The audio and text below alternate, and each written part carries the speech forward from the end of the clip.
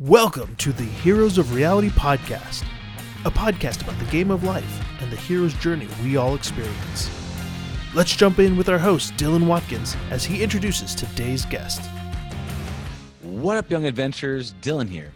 On today's podcast, I interviewed Tony Shara. Now, he has an amazing record of working for first Tesla, then Apple, then Facebook, and then back to Tesla. And he talks about his journey of discovery. Along the way, he actually creates a program, goes into colleges where he helps young kids with new paths and new opportunities, teaches them and trains them to be service technicians for Tesla. And he talks about how he gamified it from S1s to S2s to S3s and how they really create new opportunities for people who may be struggling in these positions, but with hard work, with dedication, with commitment, and with enthusiasm, and the willingness to be flexible, could really open up their world of new possibilities with Tesla. So without any further ado, I'd like to welcome Tony Shara. How you been, brother? Good. I just busy. We're taking the success we've had with the service side of the program that I've built, and we're building an academy-like program for both energy and manufacturing. So it's turning into one big umbrella organization with three verticals within it. So service, manufacturing, and energy. So it's cool. I think a lot of its proof of concept has really resonated with a lot of people, and the results obviously are where you really get further asks, and we've produced some really strong results. Both just great technical talent has come out of this now, our technician space. We've been able to raise the bar of entry-level technicians coming in. Could you explain just a little bit of kind of what you do? Yeah, so my role really is on the recruitment side of this, so I'm more on the people side of things. And so what we do, what my team does now is we do the process into the program, so getting candidates into our program, so whether it's sourcing or referrals or working with the host community college that is hosting this, or and then on top of that, doing we handle the recruitment process while in it, and then the recruitment process out of it. So what I mean by that is there's no guarantees in the program. It's really tough to build, hey, you got into this program, you've got a job, right? Things happen, life happens. People might be able to handle whatever they can handle. We then we work with them, we do resume workshop, interview workshop while they're in the program, and then we have them interview and go through a placement process with one of our various service centers across the country. So we've got, go for it. So basically, this kind of synopsis reflect back to you. Essentially, you're recruiting college kids, and you give them an opportunity to apply their skills to really educate them on how to kind of build, repair Teslas, right? And then while they're going through this kind of educational training at the college about how to build Teslas, you're kind of preparing them to possibly get hired at a Tesla facility. Is that correct? Yeah. So I don't like to say necessarily students and how we're not teaching anyone how to become a technician. We're teaching them how to be advanced technicians, right? So It's really difficult to teach someone how to be a technician in 12 weeks. There's just too much going on. So the ideal candidate really is, and it's not always kids. A majority of them are people who have been in the industry and are coming back for a second career. We have military veterans. So a lot, we get, those who've been doing as a wheeled vehicle mechanic for 4, 6, 8, however many years they've been enlisted in one of the armed services, or someone who has graduated the auto tech program, right? And so myriad of reasons why, but the main reasons is this 12-week program is like sipping from a fire hydrant, right? It's a lot of information. So we don't want any other static in their lives going on, right? It costs them a tuition because it's a certification program through the school, but we're paying them while they're going through the school. So we're paying them a rate. They've got benefits. They just don't have that equity. And the idea here is you've got 12 weeks to essentially secure a spot, somewhere across the country. We try and play matchmaker, or we try and keep them where they'd like to go. But in that 12 weeks, they're getting 80 to 85% of the in-class learning and hands-on training that most of our technicians get over a lifespan of their career, right? So we're front-loading them with all this knowledge, or pun intended, supercharging them up front, right? Yeah. And it really isn't anything new or different than most automotive industry. We've taken the approach where we're going to control it and really put more skin in the game. So it's our instructor, it's our equipment, it's our tooling, it's our cars, obviously, it's our cachet and the name, but and then it's even our server, right? Because of the Internet of Things, our cars operate, we build our own geofence. Our cars have to speak, we have a big toolbox and garage that is all online that everyone uses. And the beauty of it too is, we're not on a dealership system. So what you're doing in Los Angeles is the same as Miami, is the same as Chicago, as New York, right? We own all our service centers. So we're trying to create this sort of pseudo mini service center that gives them enough exposure, training, and confidence and ability to go anywhere in the country, because we have such a need for them across the country. Well, yeah, imagine that, you're saying that the technician, so technician being, is that kind of like a car mechanic? Is that almost yeah, so we call them technicians, but you would, for all intents and purposes, a mechanic, right? Yeah. But it's got to be entirely different though, because there's no oils, there's no pistons, things like that. They don't fire the same way. It seems like yeah, our car still runs the same. Cars run the same. It's just the powertrain that pushes them, right? So there's still four wheels, there's still brakes, there's still suspension, there's still HVAC, there's still window regulators and door handles and windshield wipers and things of that nature. There's still sensors and diodes and wire diagrams and wire harnesses, right? It's just a matter of there's not a lot of mechanical going on. There's no oil, there's no engine, transmission, fuel tank, or exhaust system, right? So we've built toolkits specifically for us that could get you 90% of the way through all of our what you need to do, and it's almost like a suitcase. Not even a suitcase, it's like a small briefcase, whereas a mechanic needs the cart you need to do just all the transmission and engine work is insane. Yeah. So, how much do they need to know? I mean, mechanical engineering versus actual software and software applications. Do they need to know anything about code bases, and any of that stuff? It's more physics. No, not really. Mechanical. It's more it's not even mechanical. More the mechanical piece is actually, that's one of those things that comes with repetition, and you want them to hopefully have some exposure to mechanical. What we're really looking for is someone who's got a really good grasp on the fundamental electrical. And what I mean by that is nothing new.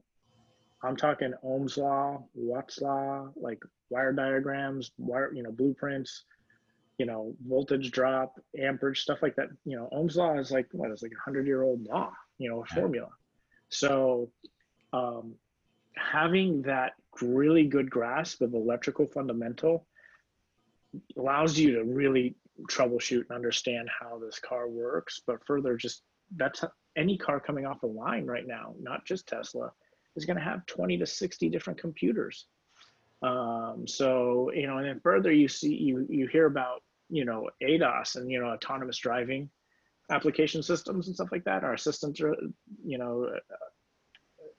that is none of that, all that's moot if you don't understand what, all a sensor is a glorified, just glorified circuit. Yeah. So there's nothing crazy technologically advanced about it other than just you know, maybe the battery system, the battery technology. Now that's a little different. But Yeah, it's a taking the technology and streamlining it in a way that provides massive value. Very much like the iPhone. All in general, the components were generally the same, but it's the uniqueness of how it was put together, and Yeah. and the value add that it had. So, wow. Yeah, and just how things are packaged, and you know, the process you go about it, and then further, you know, now that you've got this like rolling mobile app platform, right? You have the ability rolling mobile to do app platform. yeah, because it's a rolling mobile app platform. Like it's its own. Oh yes. Oh, I get it. Your car is the app, and yeah. Okay. Yeah. Your car is a platform, and it's got a computer in it, and it's got a touch screen. You know, we just haven't really. You can add TuneIn and your Spotify, so you can host. There's, you know, a couple allowed applications that you are allowed to host on there. You know, you can watch Netflix in your car, right? You can watch, so stuff like that. So yeah, it's a rolling mobile app platform. So there is a lot there. It is a little bit more technologically advanced in that scenario.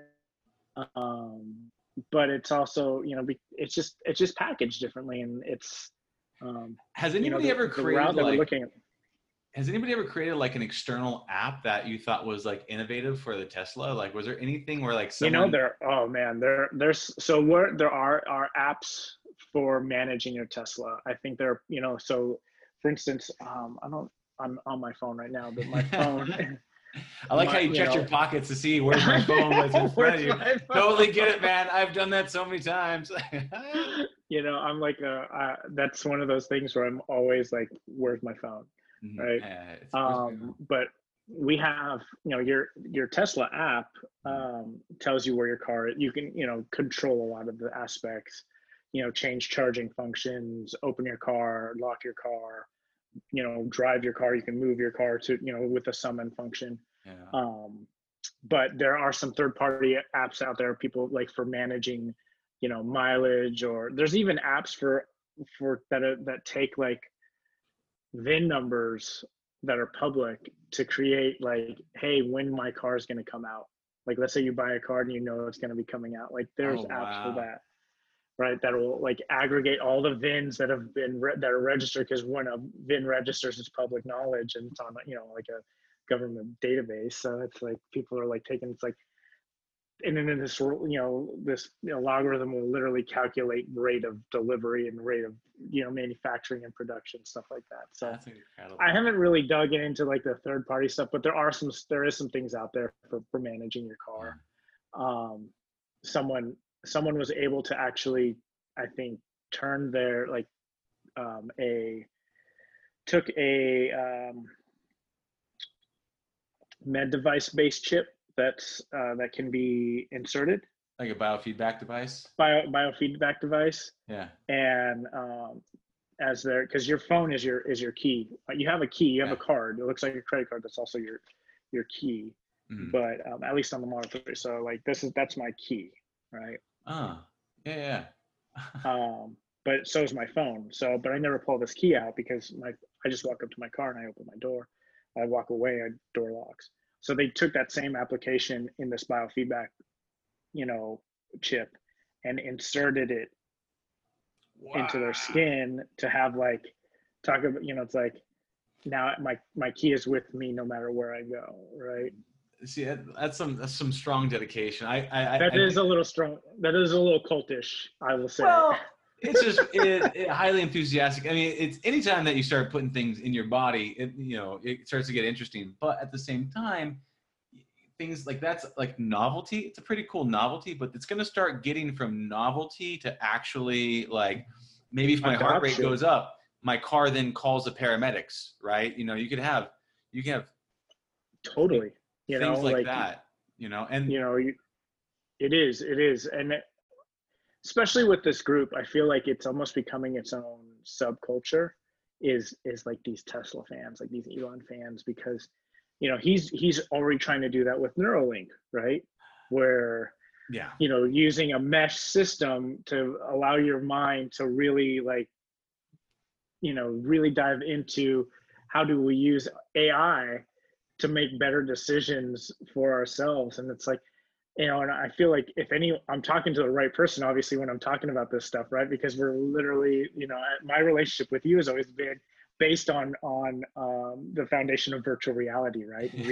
And smashing reality, and, you know, smashing reality, right? Like really getting into the forefronts of that. So I had a dream one time, and it was the dream of the Elon future. And it was this thing that popped in my head, where like you get out of bed, and I have the Neuralink in my head, and it connects up to one of his sky satellites, and I go, "Come to me, Tesla," and then it comes to me, and I walk up to the Tesla, door opens, I get in, I go, "Take me to my work," and then I go down the highway while I'm scanning the internet with my mind, and I drop down in one of those tunnels, and I go through one of those tunnels, and I pop out. While everything it's all seemed to be a lot of network-based activity that he does. It's a lot of like infrastructure. Like the Tesla is an infrastructure, the energy's infrastructure, the satellites are infrastructure, the tunnels are infrastructure. It seems to be, have you, I mean, have you seen things like on the horizon? I know there's nothing you can talk about specifically, but are there things that like people, like, do you see a future like this? Is there things that you imagine? Is there? Yeah, no, you know, you can just take a look at what's already out there, you know, product wise, right? Like imagine, so for instance, we'll use a semi, right? And interstate commerce, right? And our semi product is going to have this autonomous application to it. And on top of the safety. So the big thing is, I look at it from when you're thinking infrastructure, you're also thinking like you're creating efficiency and you're creating safer environments, right? Mm-hmm. So with that tunnel situation, other than, you know, a system going wrong, no one's ever going to get in an accident, right? Yeah. Similarly, let's say we had this whole network of cars, you know, that are autonomously driving, and somewhat dotted line connected to each other, and it would almost be like polarizing magnets. You know, have you ever tried to push a polarizing magnet 100%. and it move, you know, try to connect them and it moves? Well, imagine every other magnet was polarized, right? And you're just like so everyone shifts and moves within this no collision, the parameters. So there's no collision, right? Yeah. And then so traffic gets alleviated because now someone there, it's constantly moving and flowing, because a car's, you know, maybe it's picking up a reading that the car's saying like, hey, this car's coming in at 70 miles an hour. So it speeds, because electric vehicles have the ability to accelerate, it accelerates to match that speed faster, or it's slowing down. And so everything is, you know, partial driver, partial this system, this grid, right? That's what I like. That's incredible. In terms of the whole like the autonomous driving side of things, I mean, the magnet thing is cool, because I could totally see it's like a flock of birds, right? There's never any collisions. They're always obeying the same types of rules, right? Simple rules in a complex design. And so. And you know, what about the autonomy? Like, what about the autonomy of cars? Like do you foresee like a future where like it's going to be full autonomy, or is that, or because everybody wants to fall asleep with the cars, like I just love a future where I can sleep and the car can work for me, you know, like or more so than anything, do, you know, talk about, you know, efficiency, right? Go like get things done while in a car or whatnot. You know, I think even someone like Elon is not going to want 100% autonomy, you know, when it comes to you know, one that just kind of takes some of the fun out of it all. Like, people like to drive because they like to drive sometimes, right? Some people don't. Further, I think there's always going to be some level of politics at play that will not allow that, right? You know, it's so interesting. Like the electric vehicle scares the shit out of people. It's like public voting, like voting online. Yeah, exactly, right? Right? Like, oh no, we can't make sure that everyone has access to voting. Like, that scares them. Right? It's dangerous. Yeah, totally. You know, so there, and that's the thing that I've learned in working with the education system in schools and community colleges and high schools and K through 12. It's like, it's not, a lot of this stuff is not their fault. Yeah. It's some of the systems we put in place. Yeah. Right. I come across some amazing, amazing educators and instructors who work so hard at the boundary of red tape.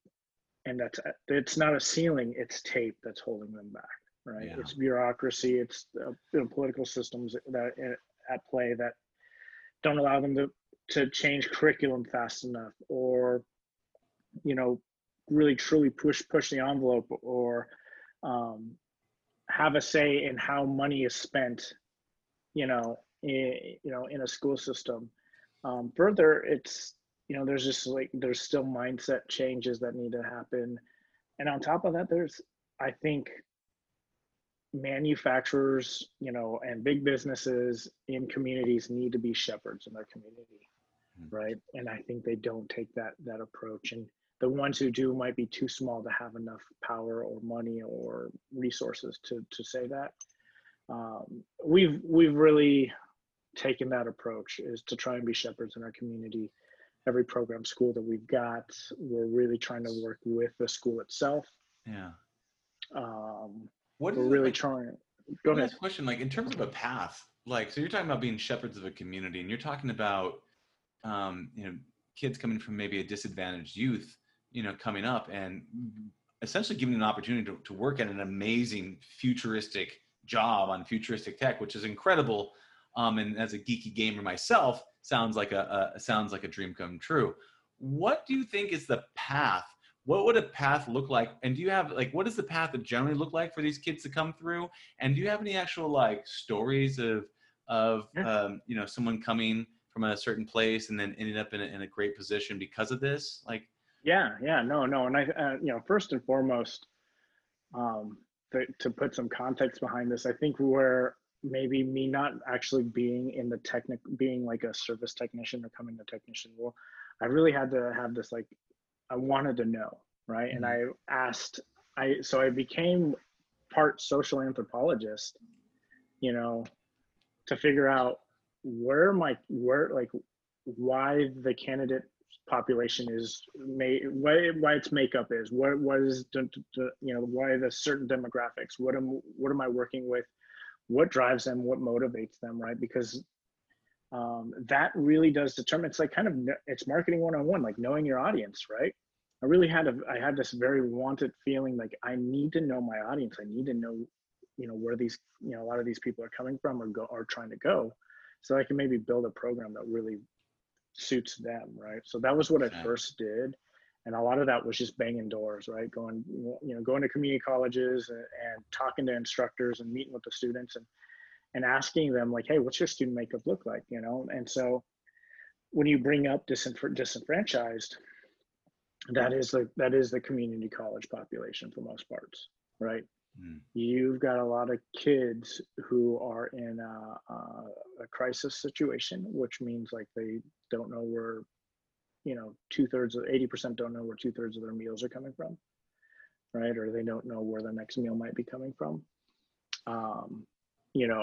Further, these schools, there's there's a lot that goes on to it. Anyone who's got any sort of financial freedom whatsoever or wealth, right now there's a stigma where there's been this stigma for the last 10, 15 years, is my kid's not going to be turning a wrench, right? So no one going into these programs already has the resources or means. So anyone who is in these programs, it's because either they're first generation who's graduated high school and is going into a community college, or to go to post-secondary school of any sort of nature, or that their parents, they're doing the job themselves, and so that's why they're going to go into it as well. So for instance, I'll give you a good a snapshot of like one of my classes, my first class at Rio Hondo College, which is located in Whittier, city of industry, Pico Rivera. So like eastern Los Angeles, more of like that gateway corridor. A lot of, the school itself has got a cemetery on one side and a dump on the other, right? And it's nestled into this little hill right there off the 605 freeway.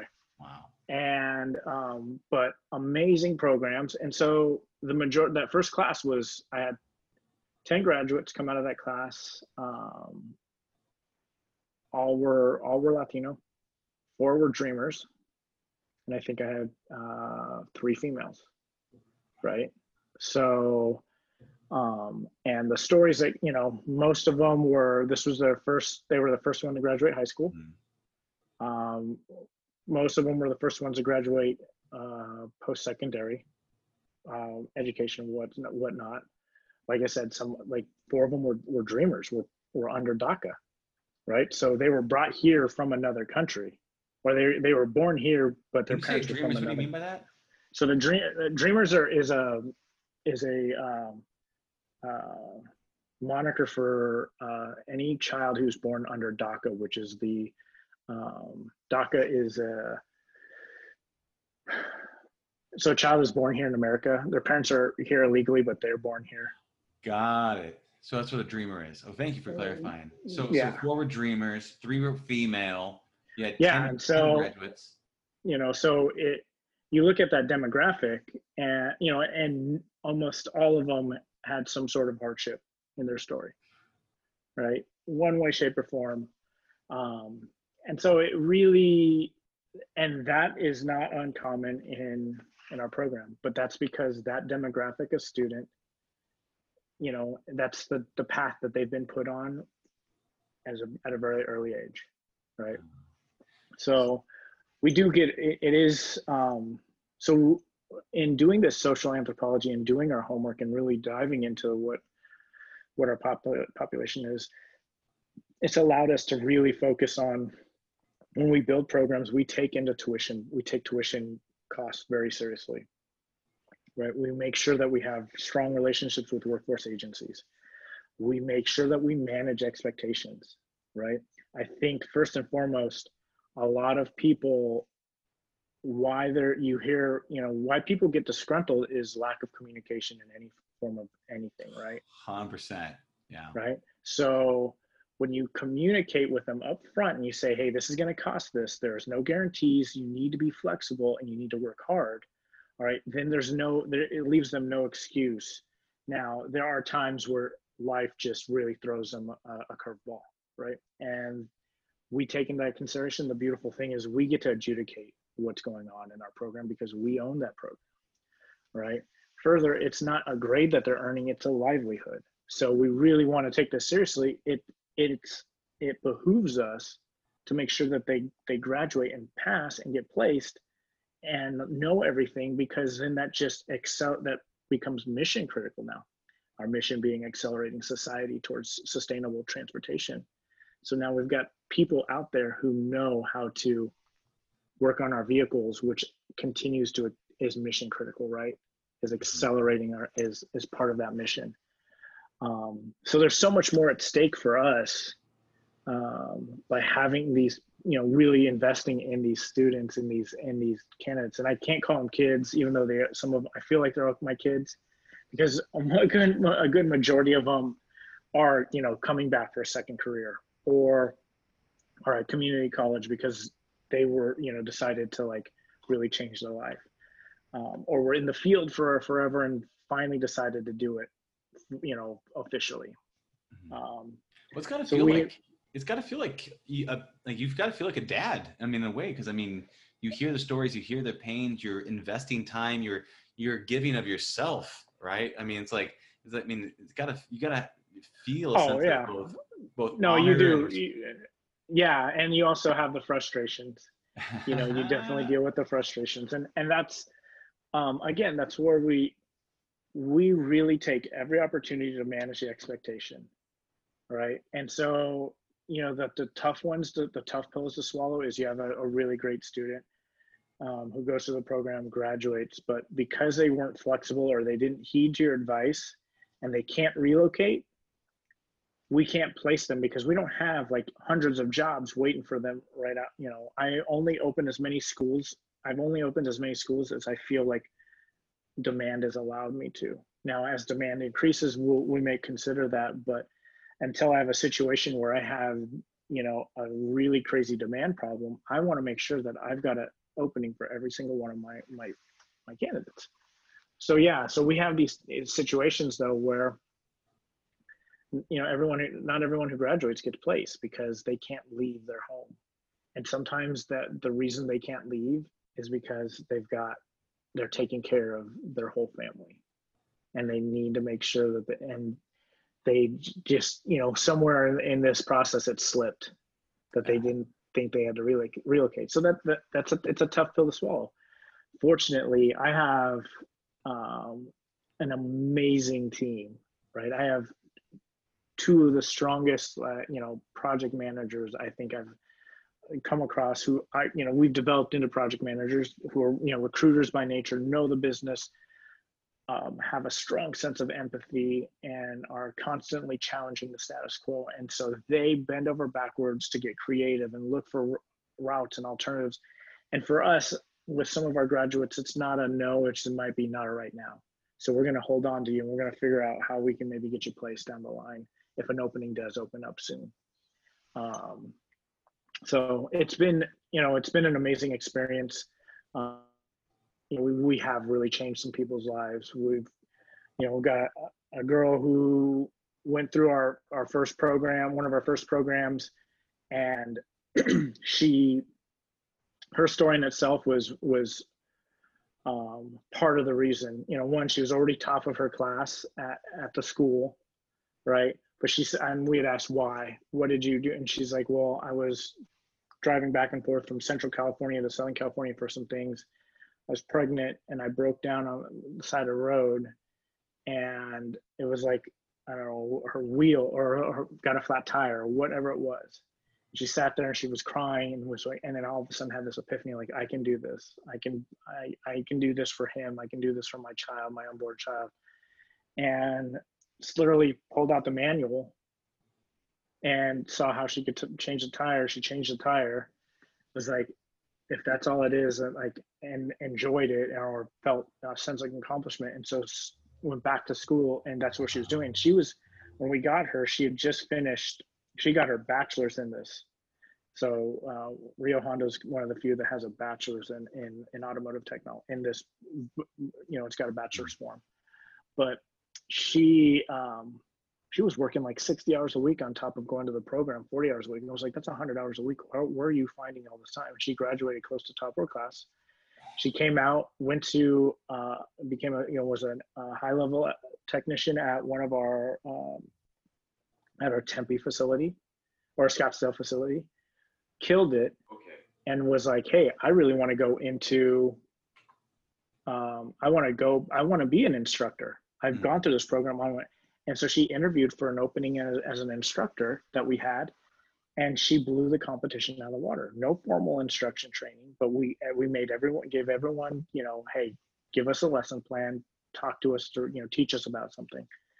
And she killed it and was a great instructor. And then, was like, hey, I need to get closer to my family.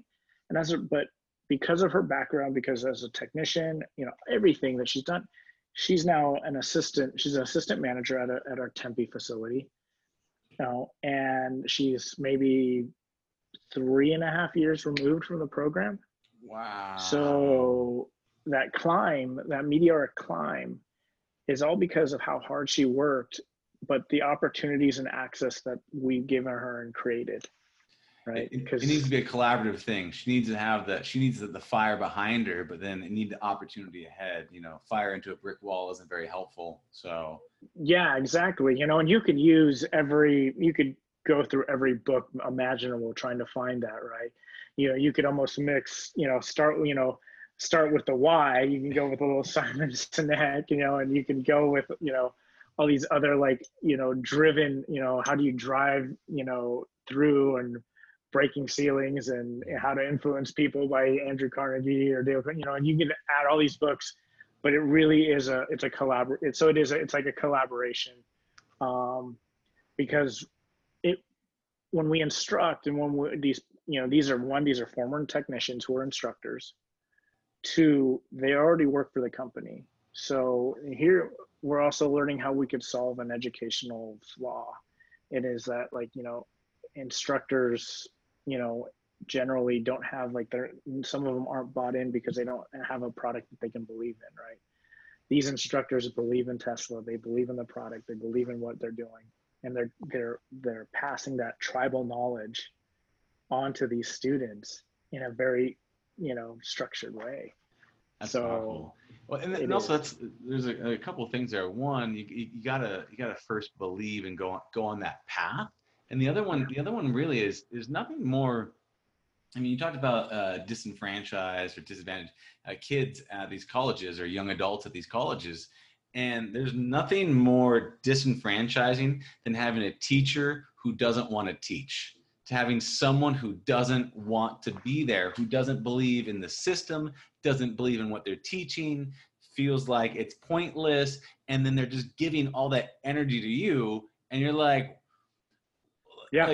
you know, It totally is. It's a total transfer of energy. I think that's a really great call out. Is it's just like transfer of energy, but in one way, shape, or form, like sometimes it necessarily isn't that. You can only beat down on someone so much, and these instructors and some of these educators, they work with what they've got, right? And they work with what they've given, and so that's where we also see the advantages. We bring this cachet that Tesla has, like this name, and it opens up, a realm of different things, right? yeah. Further, it's just, But it was now built it gives them, like you built like in terms of like a cachet. It's not like, oh, I bought a brand and look how awesome the insert logo here is like Tesla. The reason why you have such a powerful name is because of one, the product that you deliver, and also the purpose that you have behind that. And that's something that like you got in really early into Tesla, didn't you? Like what was, yeah. like, can you talk to me a little bit about how you got, like, where did you come from? And then how did you get into Tesla? And what was it like coming up into Tesla? Yeah, no. I think so. I was 4 years out of college, had been working. I was more than 4 years out of college. I'd been working in like technical sales and then got into recruiting, right? Through a fraternity brother of mine. So I was working at an agency where we were recruiting, I was mainly recruiting engineers. So engineers and engineering talent for manufacturing, for most manufacturing spaces, right? Whether it was toilets or PCB boards or whatnot, or med devices. Yeah. And so one of the, I naturally love to be able to like mentor. I don't know, maybe it's just how, you grow up and experiences and whatnot. So one of the newer recruiters, his industry was getting imploded. This was during 2008, 2009. So the automotive industry was imploding, and he only specialized in automotive recruiting, right? And so his manager came over to me and was like, hey man, like, you're super knowledgeable on engineering in general. You mind like, kind of like learning up Aaron on some stuff? And I was like, hell yeah, man. Like, so I got to know Aaron, realized that, smaller world, and was just helping him along the way and developing a strong relationship. And it's one of those things like, grandfather had always, grandfather, my father always said like, hey, treat people like lottery tickets. Like my mom has always said too, like treat people, we always treat people with a lottery ticket. And one day he was gone and I was like, what the? And I get a call like a month later and he's like, hey man, I was like, dude, where are you? And he was like, hey, I'm at Tesla. I was like, Tesla, like that really like that fledgling, electric vehicle startup, right? He's like, yeah. He's like, they asked me if I want to, I need to build a team and who do I know? And I thought of you. I was like, I couldn't think of any, not a lot of other people. So I was like, all right. And he says, would you be interested? I was like, yeah, like, and I had an interest, definitely had an interest in vehicles already. And then on top of that, I had that moment where I was not really happy with what I was doing or where I was at. And the idea of being on the ground floor, it's like it was like one of those grab that moment type situation, like dare to be great. So it's like, yeah. And so I went in and, interviewed with his manager, and then I interviewed again in person, and I'm like interviewing at SpaceX, right? Because at the time there was no other space. And I just went guns a-blazing and got the job. Wow. And started with Tesla. And so we started off This was 2009, summer 2009. We were working at SpaceX. We were working for Tesla at SpaceX. So I would walk through this rocket factory from the parking lot to get up to my office, right? Or to our office, where we literally they had carpeted some space for us, so that we could work there while we were ultimately trying to find out where our factory's at. We had a small corner in the factory itself that we had like a surface plate on there with one of the prototypes, like the clay model, but like what you see when you think about designing a car. It's like they're shaving like clay and whatnot. So it was kind of like surreal. Like, here I am working in a rocket factory building electric cars. Right? Welcome to the future. Welcome to the future, right? I had like this like badge, I was like, I swear I'm allowed to be here. Let me in. Let me in. I know. And so, I got to see like one of the first, I got to be in the factory when we did a launch, right? So we were like watching, because Mission Critical was literally like just wasn't built. So the mission, room wasn't built yet. So it was like them sitting all at desk, and everyone it was like someone holding a sign saying, "Just shut up, like be quiet." And so we got to watch like this, like, oh my God, I think it was like a GIS satellite that went over, like, it was supposed to hover over Malaysia and Southeast Asia to dictate weather patterns. So for rice crops, right? And I'm just like, this is insane. Like, what am I doing? Like, so just really focused on building the company out and like kind of getting my bearings, really enjoying the work, working long hours. And then they're like, hey, you've got manufacturing experience. We need to really start building out our manufacturing team. So started building out a manufacturing team. And then, so, top down type approach, trying to get people to move from Michigan and the Midwest. Even though they lost their job, it's so difficult to bring someone from the Midwest to come pay more money in California, right? Where it's like, no, you're not going to have a 3,500 square foot house on a quarter of an acre land, but I got the Pacific Ocean right there for you. I used to say, hey, it costs more because we pay a sun tax here. Right? 100%. Yeah. So bitter and cold. Yeah. Yeah. And so we started building out these teams, and then the hunt for a factory started happening. And so they looked at a couple places down here in Southern California, and we were like 99% ready to do that. And then they made that deal with Toyota to buy the factory up in Fremont.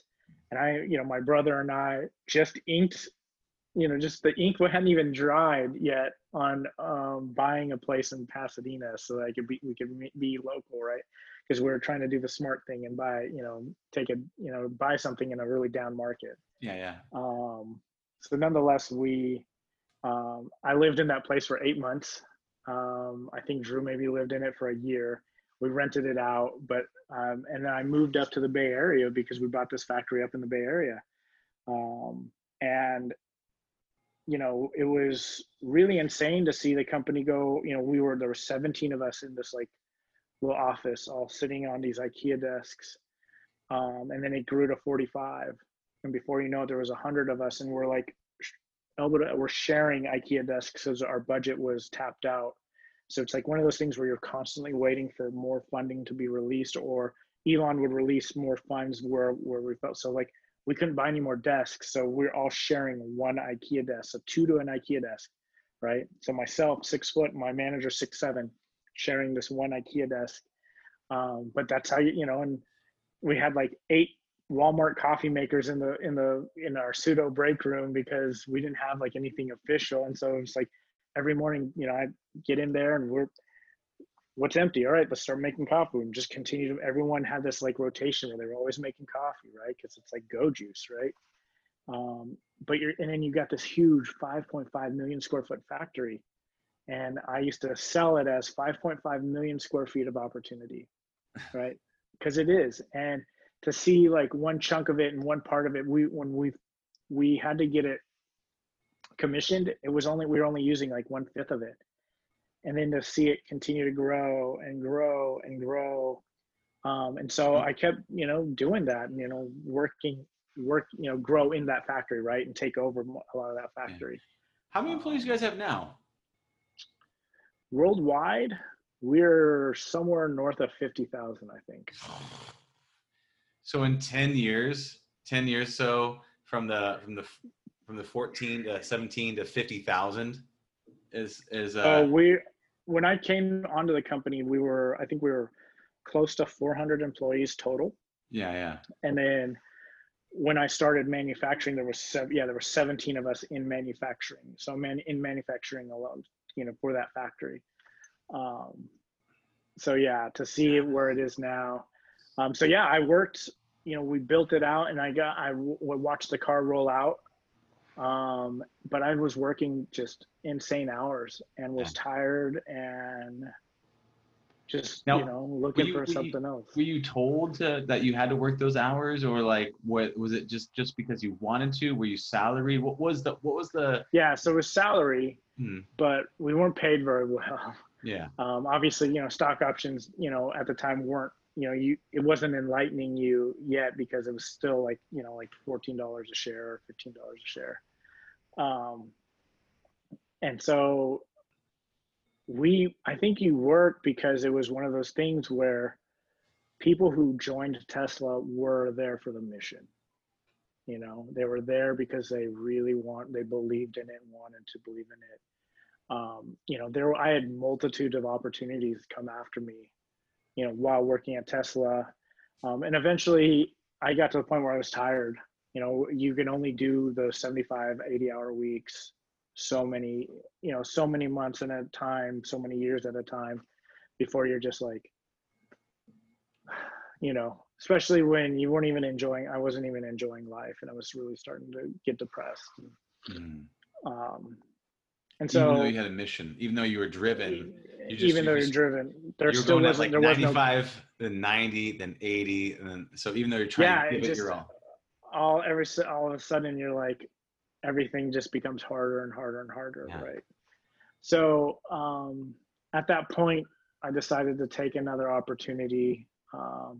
Went to work for Apple as a contract recruiter, just because I didn't know what I was going to do, and realized, like, amazing product, amazing company, right? Like, talk about just a machine, but I felt lost.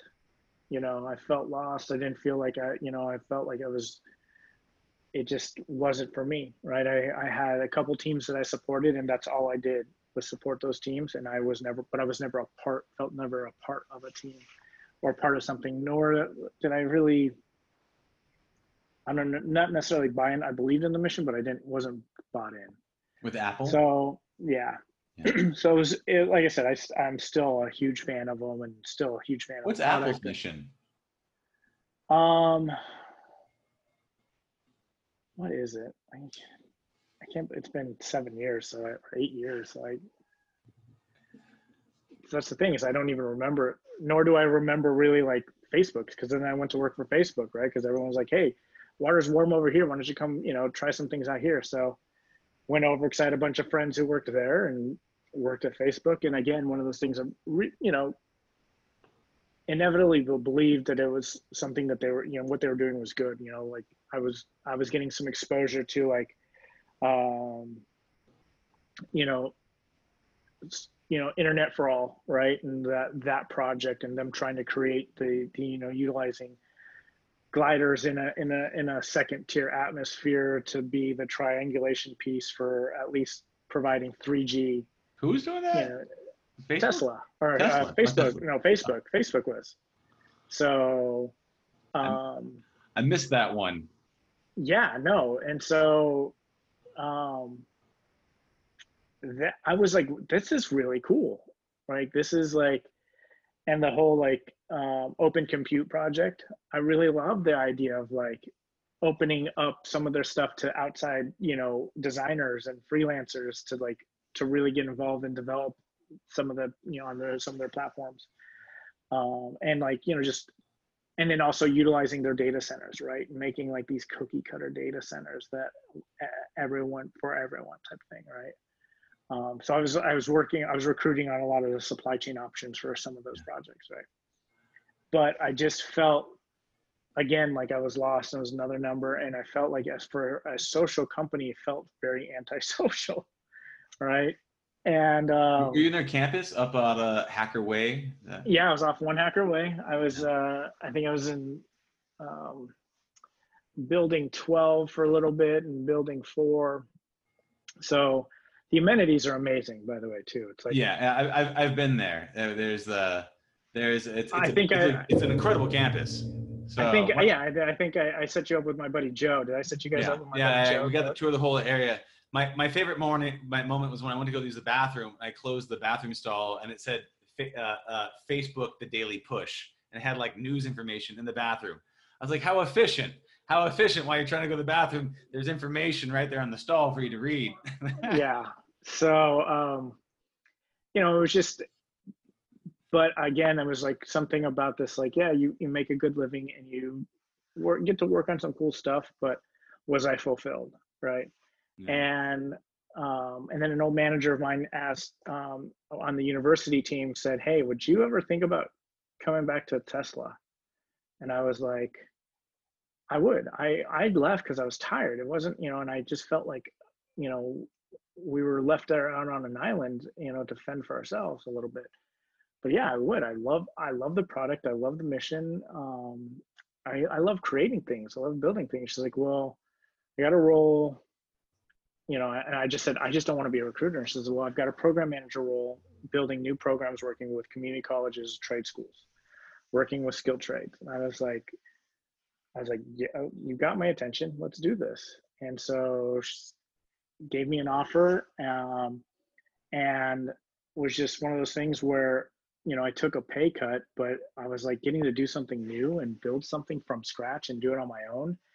And so it was worth it. And that's where I had that epiphany where it's like, or I started to feel actual fulfillment, right? And I was like, this is what fulfillment in a job is. Like, this is what like, paycheck's nice. And you need it to live and pay for things, right? And I've been able to, obviously accumulate enough to buy things that I need and provide for my family and provide for my kids now. But I'm at the same time, I wake up feeling like I'm not, oh shit, I got to do this again today, right? It's not a grind. I love what I do. There's no grind. And when it is a grind, something slaps me in the face and reminds me like, hey, this is just a lot bigger than what you think it is, right? And so now, we really, and to also to validate your belief in a company by seeing some of the success and seeing, the stock price rise and more products.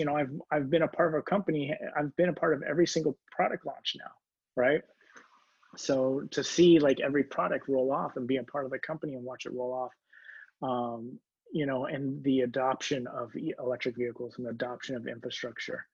And then to use that platform and to use that, Tesla is very much of, just because it's been done for the same way for 90 years doesn't mean it's the right way, and they really do believe in meritocracy. And it's like, if you see something you want to change, start, change it, and then put together a proposal as to what your results were, and we'll see if we want to continue to move forward with it, right? But that's really how it is. It's like, you see a role that you want to do, you start doing that role, really change, the landscape. And as long as there's a value add, Tesla's all for it, because we really try and bring as much in-house as possible. So, that the architecture and adoption of this program that I'm so heavily involved was, I wanted to work with community colleges and trade schools. I was working with these kids and trying to get them more injected into Tesla. Service training was like, hey, how do we like get rid of this training backlog? We have so many people we need to train, and we kind of were like bumping our heads together. And I can't take any credit. It was like, these two guys, Marty Thomas and Donadonzo, like, who were like, we want to build our own thing. How do we build it utilizing some of your programs? So we built the START program and we tested it out and we broke a lot of things and figured out what works. And that's also where we really started working, realizing, really taking the students' background and demographics and why and where they come from and why it's so important how we train and we're cognizant and conscious of that. Right. So it was really important for us to make sure that we made sure they had enough hours each week and enough pay that they didn't have to go work a second job. Right. Further, really wanting to make sure that they understood that we're here for them and we want them to succeed, because how many opportunities are out there where you can, go 12 weeks and double your pay. Right. Yeah. So, some of these kids were going from $14 an hour to $28 an hour. Right. Because this whole meritocracy, this whole like work harder, your scores, your leveling. We also took, we approached it from like I said, in-class learning, in lab, hands-on lab work, one-on-one observations with an instructor, and then, in-field observations. So they would do like a rotation at service centers nearby, and we'd get feedback from some of those service managers. So we threw that all into it. And it allowed us to really come up with a concrete but possible way of determining if someone was going to be successful and at what level they were already at, so we could set that trajectory. And so you would get you get a range, but it's been really awesome to see the program evolve and grow. And like I said, now at 8 schools across the country. And then now we're building it for energy, building that same academy-like style program for our energy installation, as well as for manufacturing, and that'll kick off out in Austin. But that will, once that's built and established and running, then we'll bring that back to Fremont and to Reno and to Buffalo, where we have our factories there as well. So that's beautiful. Is it called the START program? It's called START. No acronym. No, there's no acronym behind it. It's just START, because Elon doesn't like acronyms. They got a little free willy on the acronyms over there, and I think I heard about that. There's like a big declaring no more acronyms, right? Like yeah, we're creating its own umbrella. So START is becoming its own umbrella.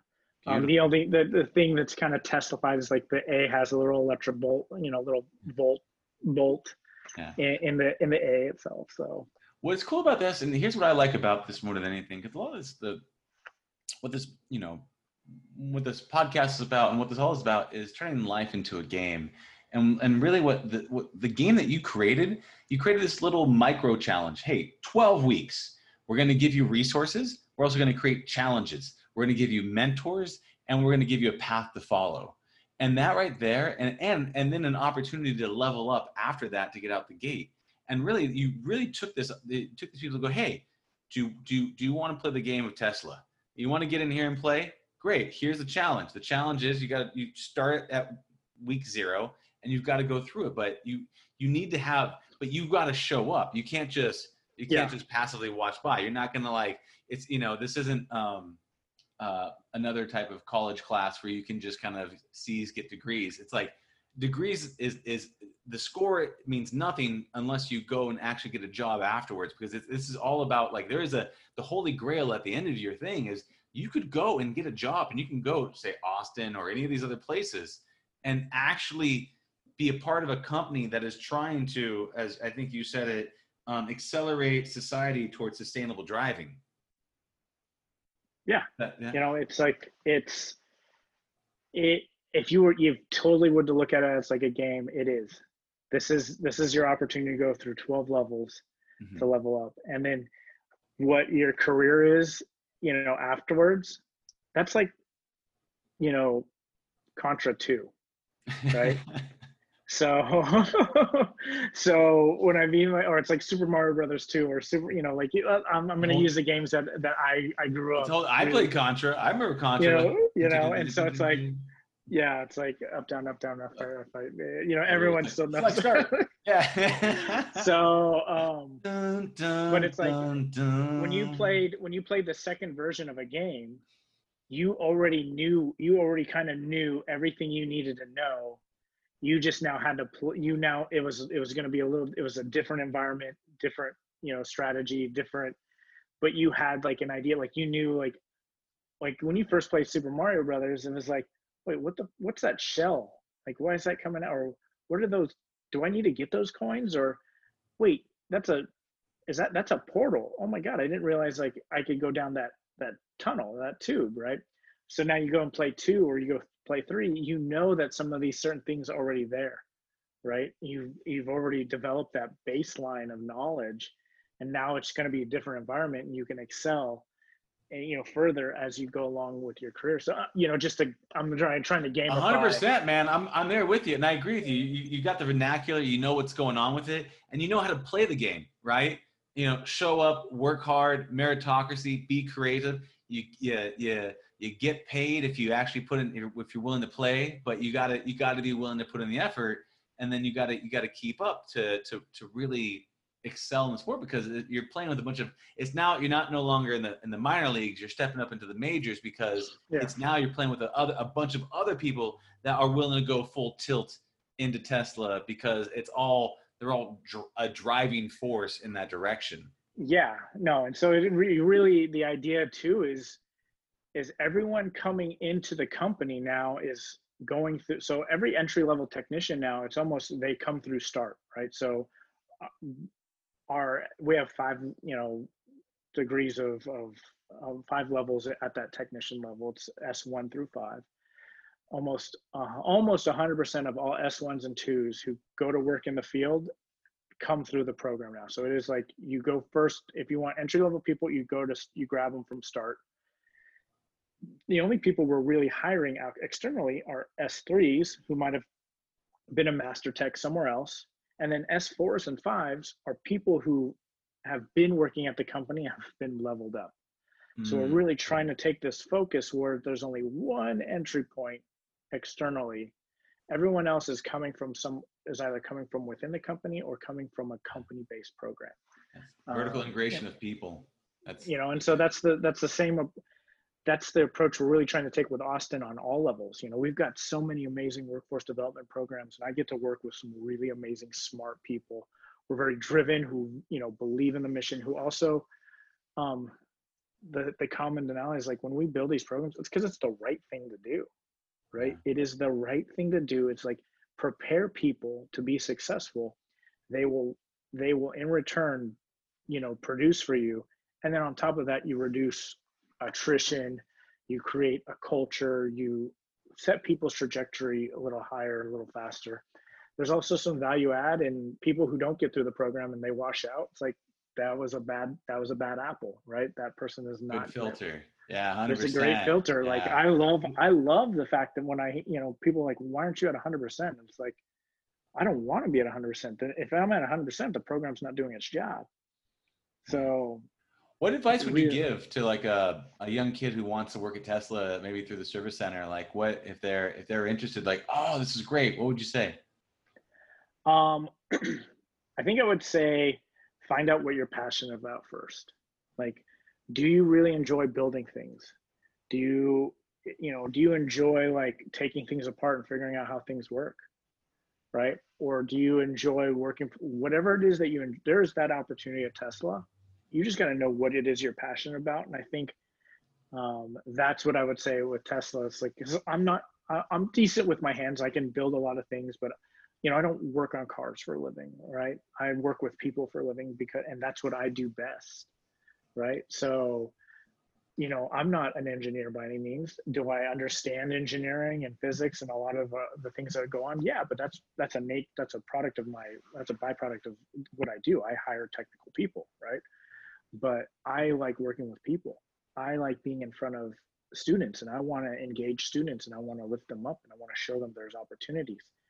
So that when I say be passionate about find out what you're passionate about, and then that's the path that you go. And I'm pretty sure Tesla will have it. Like, even if you're really passionate about food, we've got people who cook for thousands of people, right? We've got, our factories are, have full on kitchens and stuff like that, right? So there is a role for a lot of people at Tesla. It's just, you got to be passionate about what it is that you want to do. And I think that's, in general, if kids were, guided on their passions and what it is that made them passionate, and then we embrace that and then put them on that track to being more passionate and continue to work in that field, like, then their ability to make impact sooner is exponential, right? Further, they might not go to a school or go do something that their parents told them to do. And then they are now, there's this new thing, 26 is the new 18, but we have kids who go through college because their parents or someone else made them go through college. They get a degree, they realize they don't like what they're doing, or they're not passionate about what they're doing. So then they got to take like a couple of years to figure it out, and they're back to square one, but they're going into like a trade school or going into a career technical education program, or developing video games, right? So it's like, it's one of those things where had your passion been embraced, and there was a track and a school or a structure or an institution that pushed you along that track and realized, no, Dylan's in this development and building, outside of the realm of reality. We need to embrace that and give him the resources to do that as a young boy and as an adolescent, as a teenager, All about it, man. You're cultivating the passion and just finding what, because if you find that passion, it's that engine, that driving force that pushes you into the direction. Whatever you excel at, people will hire you. If you're deeply passionate about it, and all of a sudden, you put a rocket engine on your car, well, Tesla's going to come and knock it. They're like, hey, you seem to be passionate about this. What's going down? Yeah, no, totally. It's like, you can't there's things you can't teach, and there are things you can't train, right? I feel like work ethic and passion are two of those things, right? But I also feel that those kind of go hand in hand too, right? Because if you're passionate about something, it's not work, right? 100%, dude. So it doesn't seem like a work ethic to you, but to someone else is like, man, that person's got a work ethic. No, you're just obsessed. You're just obsessed. You're like, you're just obsessed. I love it. You're just obsessed. So I love it, man. So let's do this. We're coming towards the end of the thing. We usually go for about an hour. If people want to get a hold of you, how do they find you? How do they reach out to you? If someone wanted, whether it was a school. Yeah, you. Most professionals will reach out to me on LinkedIn. Okay. Right, you can find me on LinkedIn. Mm-hmm.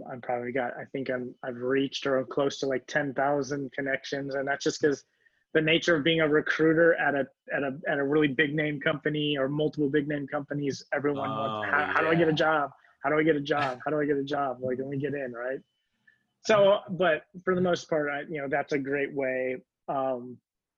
People can find me on Instagram. They can find me on Facebook. What's your Instagram handle? It's Tony James Shara, at Tony James Shara.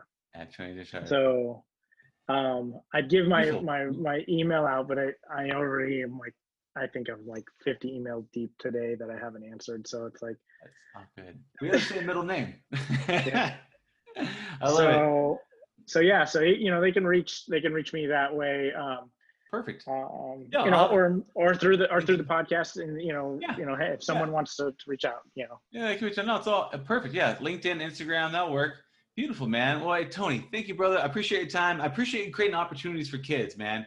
And turning work into a game, making things a bit more fun, and also again accelerating society to a sustainable driving. Is that what it was? Accelerating transportation.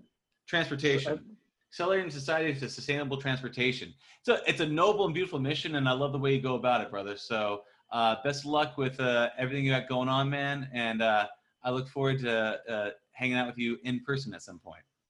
Likewise. Thanks for having me, man. Yeah. See you, Tony. Take care, brother. Right. Likewise. Bye. Bye now. Thank you for listening to the Heroes of Reality podcast. Check out heroesofreality.com for more episodes. While you're there, you can also take the Heroes Quiz to find out what kind of hero you are. Or if you have a great story and want to be on the podcast, tell us why your hero's journey will inspire others. Thank you for listening. See you on the other side.